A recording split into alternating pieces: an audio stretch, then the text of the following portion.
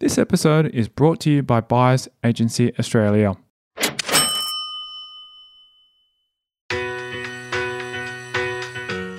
And then there's the greed gland.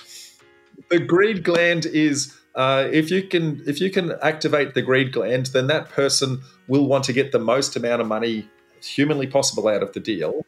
And so for that person, they want to share the reward, so they need to share the risk as well.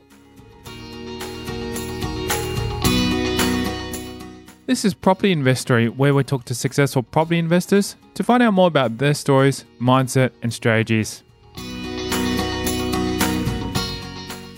I'm Tyron Shum, and in this episode of Property Investor versus Developer, we're chatting with Rob Flux from Property Developer Network.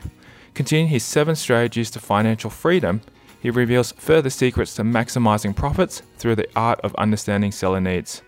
Plus, he explains how going tax-free can boost your earnings by $200,000.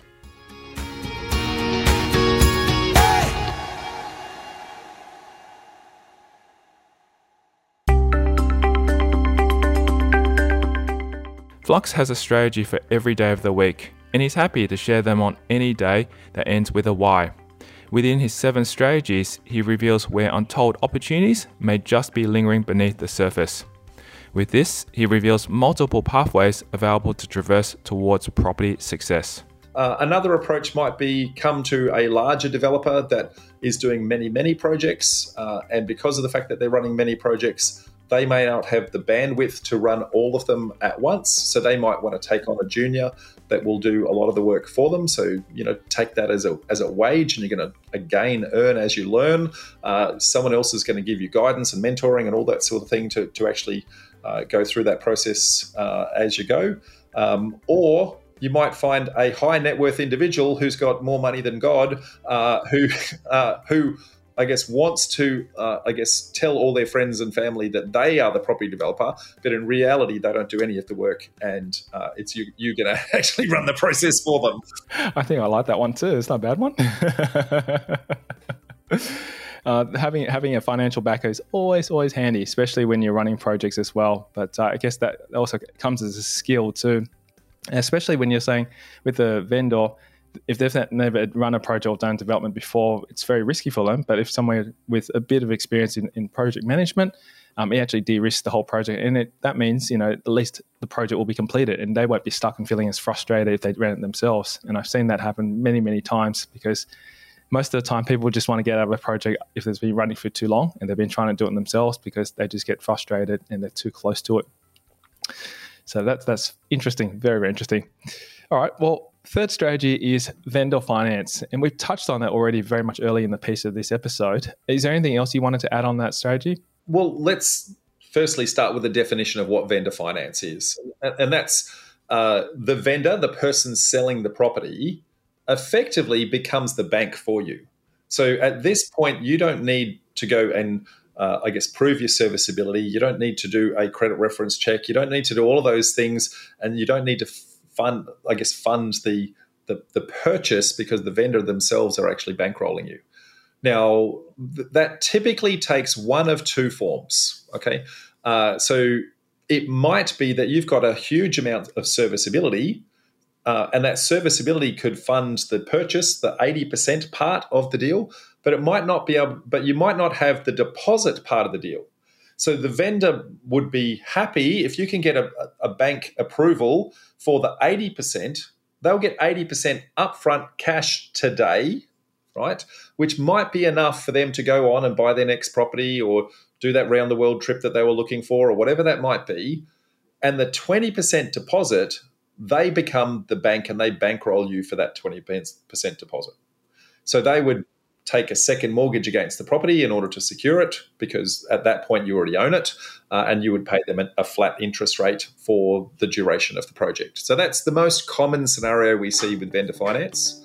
But it might be even you have some deposit, maybe instead of the 20%, you might have 10%. So they're only bankrolling, that 10% shortfall, for example. So lots of different ways of actually carving that up. No one circumstance is right. if you take that to an extreme, the vendor could potentially fund the entire purchase. So they have the property. They know that you're going to run it for the development process. They know that you're going to get a whole bunch of cash at the tail end, and they want to profit from that as they go.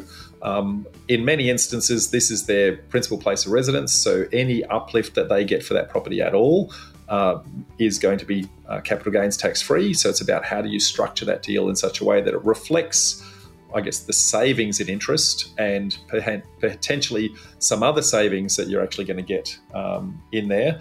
And so at that extreme, the vendor finance actually changes to the next strategy. So when you get it to the full funding, it actually changes the next one, which is called delayed settlement with early access, right? So in that instance, and I'll give a perfectly good example here, let's just say you've got a project that's going to take 12 months to run. It's $1 million to purchase the property. You know that if you get a delayed settlement for 12 months, you may potentially be able to have completely run the project and sold the finished product before even owning the first one, right? So you might be able to sell off the plan, the finished product, and never have to actually bankroll the purchase.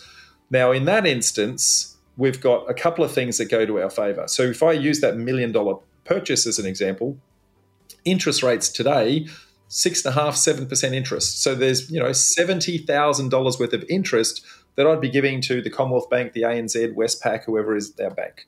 Well, rather than give it to them, why don't I give that to the vendor, right?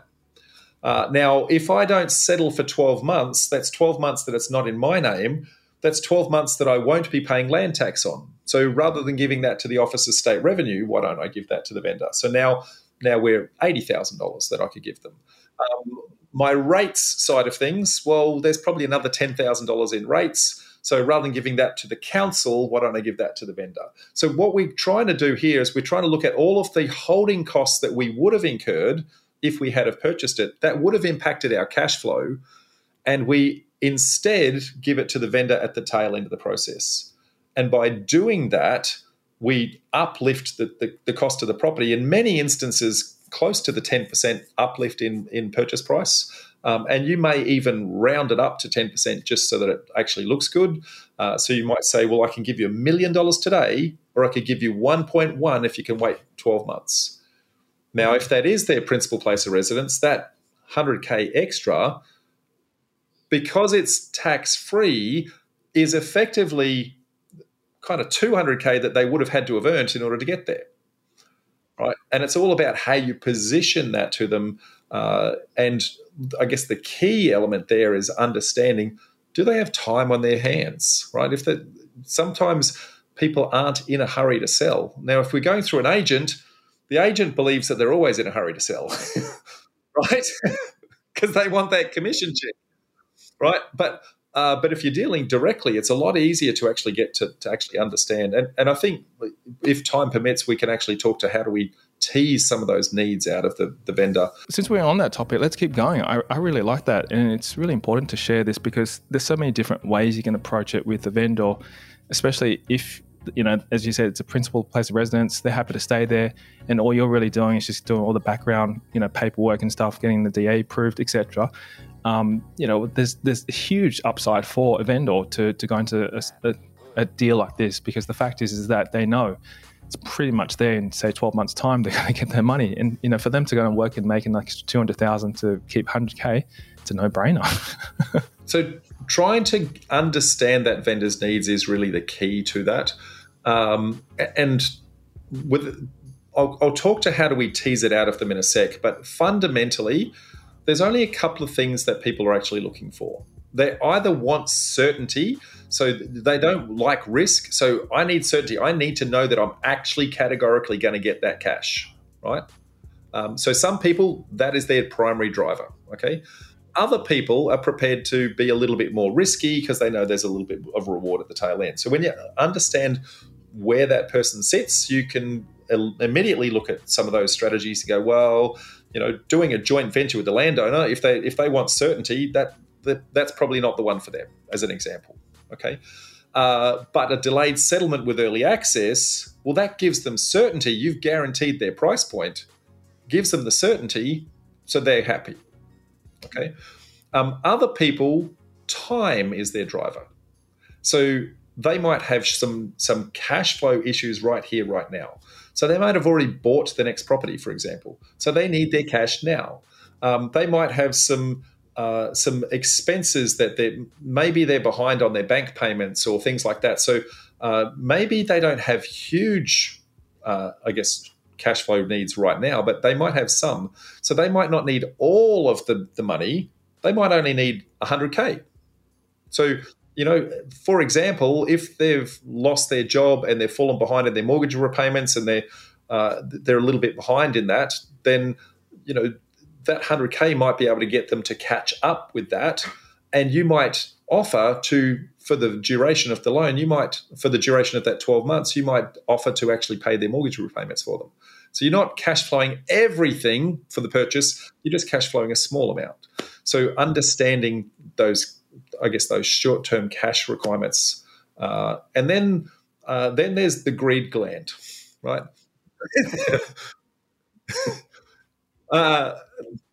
The greed gland is if you can activate the greed gland, then that person will want to get the most amount of money humanly possible out of the deal. And so for that person, then I guess they want to share the reward, so they need to share the risk as well. Okay. So fundamentally, when you break it down, there's really only two drivers that you can use to actually pay more for property, right? So one is time, and we can actually calculate the exact holding costs. So if they give me 12 months, then I can calculate the savings in that 12 months. And then risk, if they share the risk of the deal, so if they stay in the deal and they use their property as equity for us to secure the construction loan, they're sharing the risk, they should share the reward. So they should have a share in the profit. Very well said.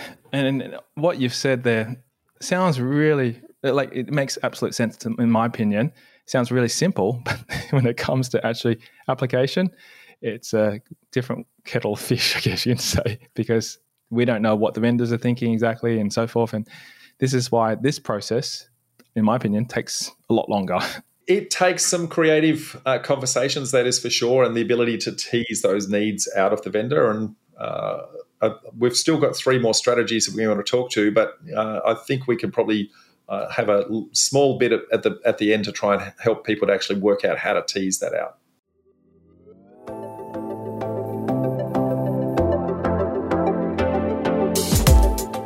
Coming up after the break, he delves into the journey that is joint ventures. Basically, you're going arm in arm with, I guess, somebody else. Outlines the potential risks and benefits. Now, the interest rates that people pay are very subjective based on how much money, how much risk, what is the security protection. He breaks down an often misunderstood concept behind one strategy. This is the hammer. This is where everything starts looking like a nail. And that's next. I'm Tyron Shum, and you're listening to Property Investory.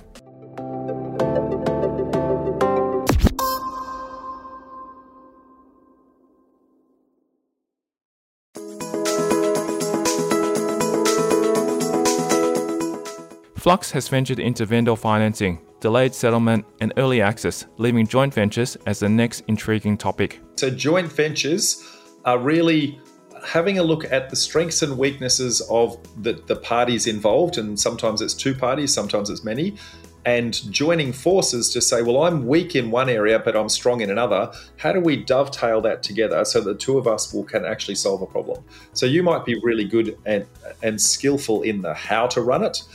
You might have some cash, but not all the cash, and you find someone that actually matches the difference, and you plug that gap. Okay. Sometimes that's the vendor themselves, okay, because they've got a whole bunch of equity in the property.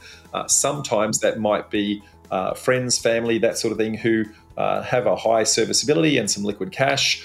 They might have a property that they've owned for 20 odd years that's got a whole bunch of equity built into it. So lots of different ways you can tap into, the cash requirement. But basically, you're going arm in arm with, somebody else. And between the 2 of you, you're going to one person will fund it, the other person will run it. Okay, that they're typically the scenarios that tend to happen.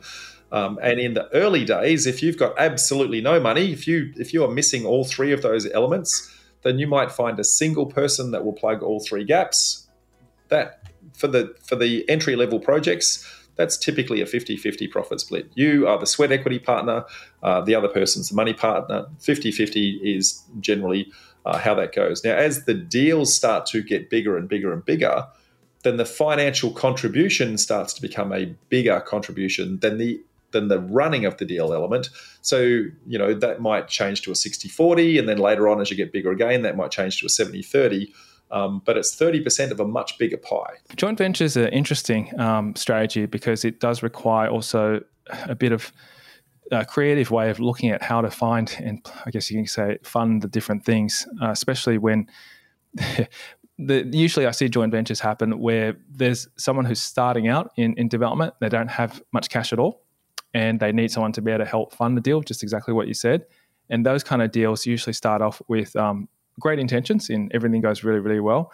But, obviously there's a lot of inexperience that comes along in that. And I think that's where I just want to caution, when you're doing joint venture, get a lot of discussions going and work with experienced people. So that way you can avoid some of the pitfalls that I've seen happen as well. And make sure that is documented through a formal legal document. So a formal joint venture, not a handshake, that sort of thing. So I absolutely categorically endorse what you're saying there.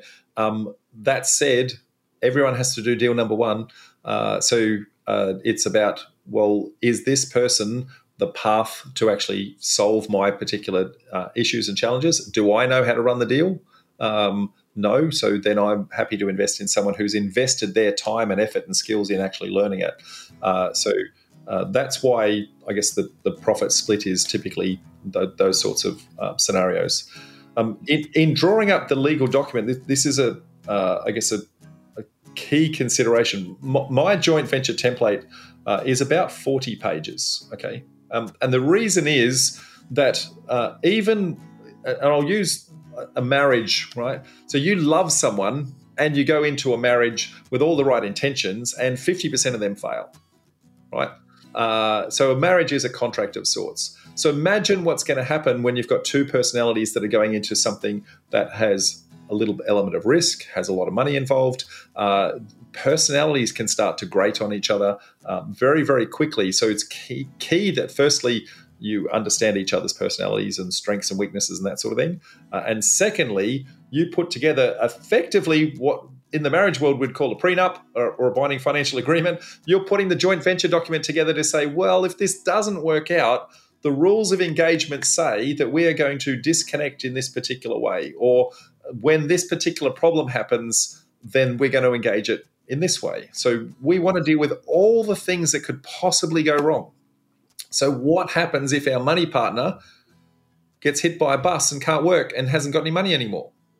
What happens if the sweat equity partner gets sick, cancer, that sort of thing, can't run the deal anymore? So the ability to swap people out during the project, that sort of thing, and how does that actually work? When does that actually get triggered?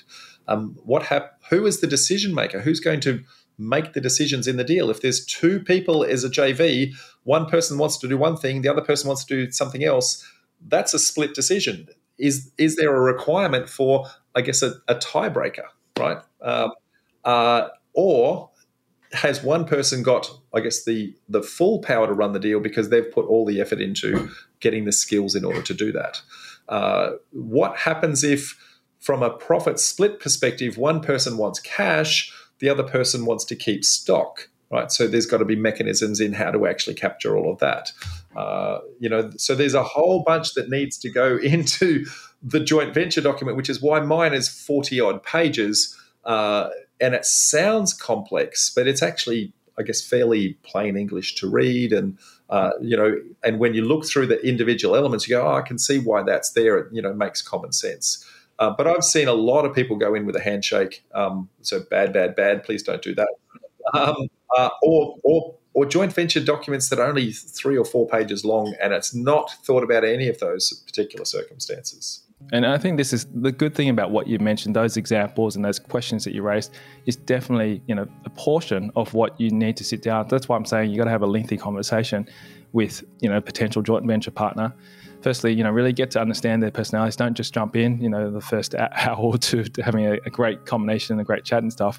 You got to really start to work with them first before you actually do anything serious with them. And that takes time. So, all I say is just think about it carefully before, signing anything on the dotted line with doing any of these type of things, because it takes time.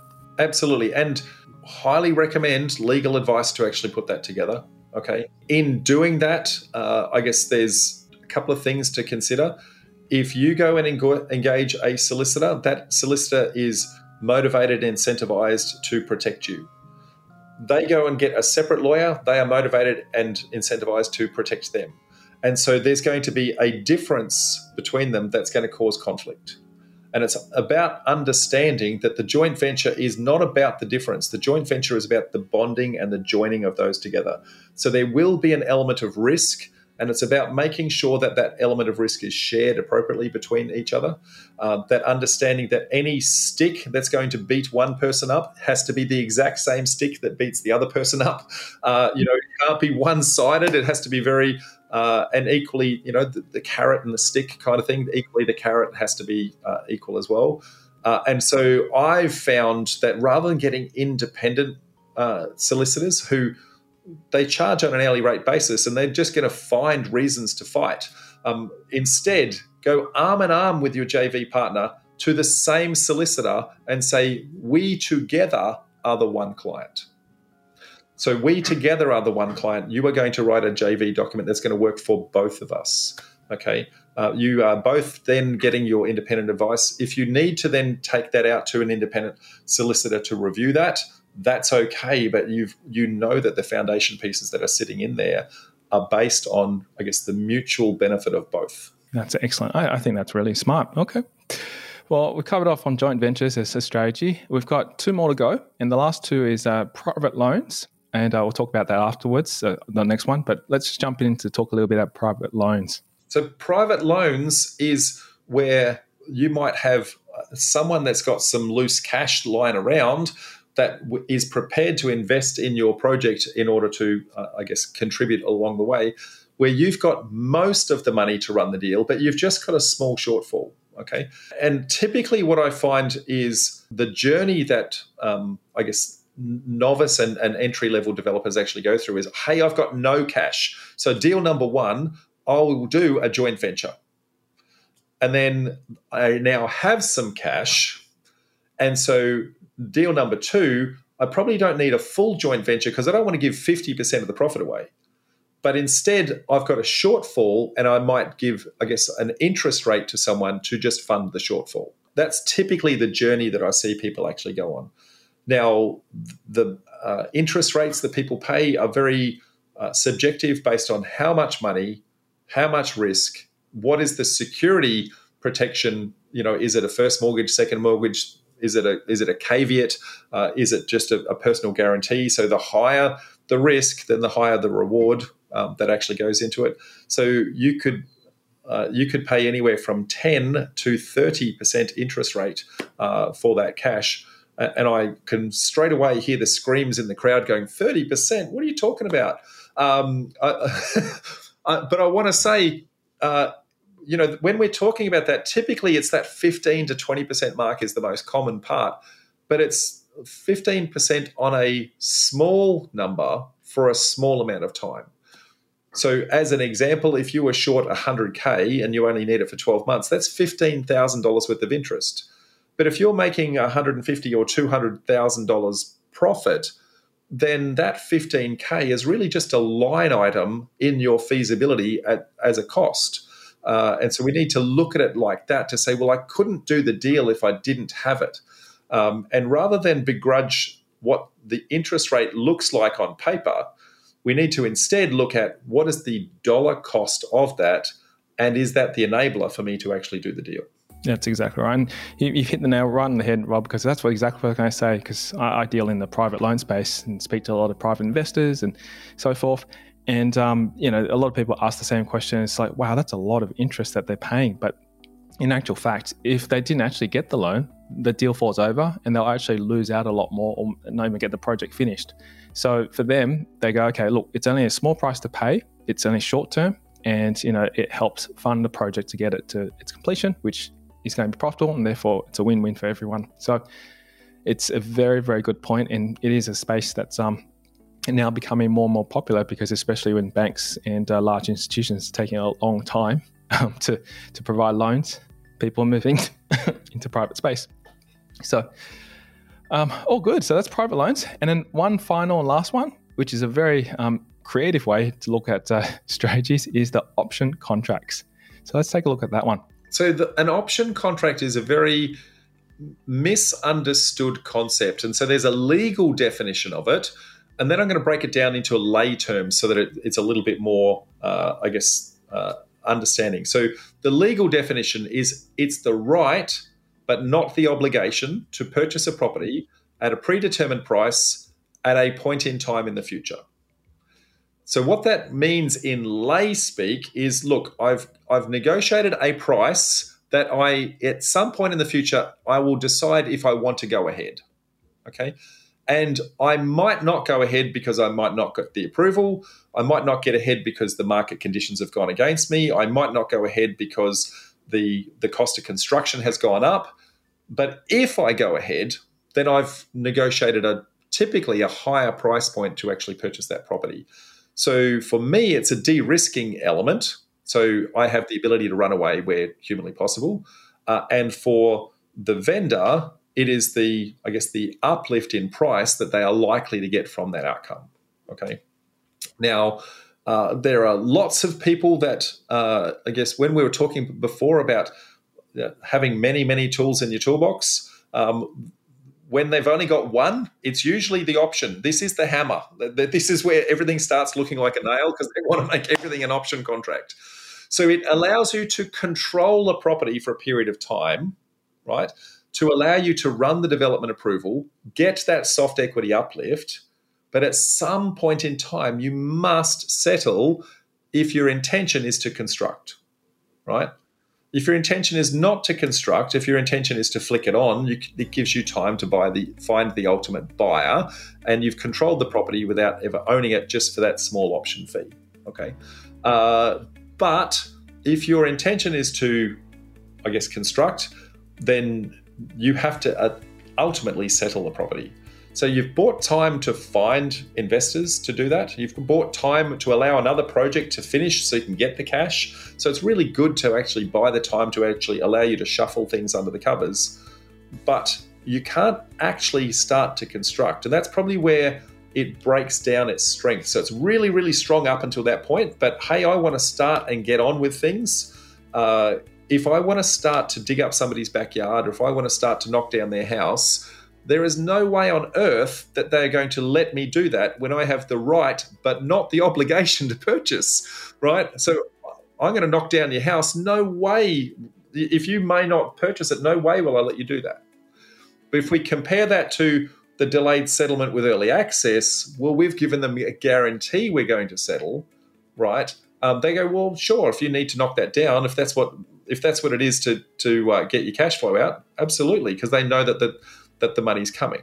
So that's the subtlety between a couple of these, is knowing which person, if they want certainty and delayed settlement with early access, if they want to share the risk, then an option contract might be able to give them an uplift in that process. So there's subtleties in how that works. Now, I was going to say that's a fairly complex way of explaining it, but strangely, we use an option contract of sorts in our day-to-day world a lot of the time, and people don't even realize that that's what it is. So if you have ever lay-byed anything at the shops, that is fundamentally an option, okay? So you will put a small deposit down for them, and the people who advertise this the most, Target, do these Christmas specials for the toys. So Christmas special in July, hey, buy your toys right now, put it on lay-by, right? So you put down a deposit, and they go put the toy behind the counter for a period of time, and somewhere between now and Christmas, you have the opportunity to pay the balance and pick up the toy. If you don't pay the balance, then Target gets to keep the option fee or the deposit, and they also get to keep the toy and sell it again. So it's a win for Target, and it's also a win for you because you actually get the illusion at least that you're going to pick that up. So in the property space, that becomes an advantage to the buyer because in that time you would have funded and run the process to actually get the development approval. So if you never actually settle, then they didn't fund the DA and they got the benefit from the DA. So in many instances, their property is actually worth more if you don't settle, right? So, but the likelihood is that you will, because why would you spend all that time and effort and money in the process unless you actually had intentions to complete? And on top of that, the only reason why people who have to let it go is, as you said, there's increase in costs or the market's changed, etc., and they have no choice. But yeah, at least the vendor will have an upside. So that's the reason why they would probably jump into an option contract because of that. So wonderful. Well, I think we've covered all the 7 strategies, and we've done pretty well actually in this. That we've provided so many creative strategies, and I hope that all those creative strategies that we've talked about can potentially be one that you just pull out of the toolbox and then try and use it as a potential solution for one of your development deals. Now, did you want to add anything else, Rob, to this? Because it's been a fantastic discussion about all these strategies. Rather than adding, it's probably just summarizing what we've said in a nice, succinct package.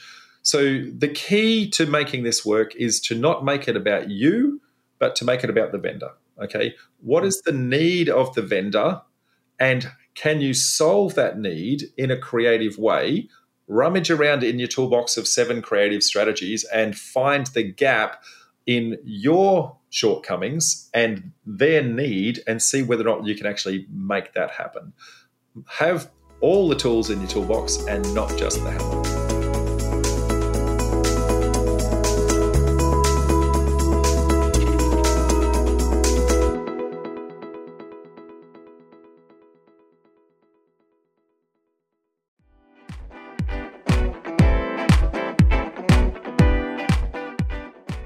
Thank you to Rob Flux, our guest on this special episode of Property Investory.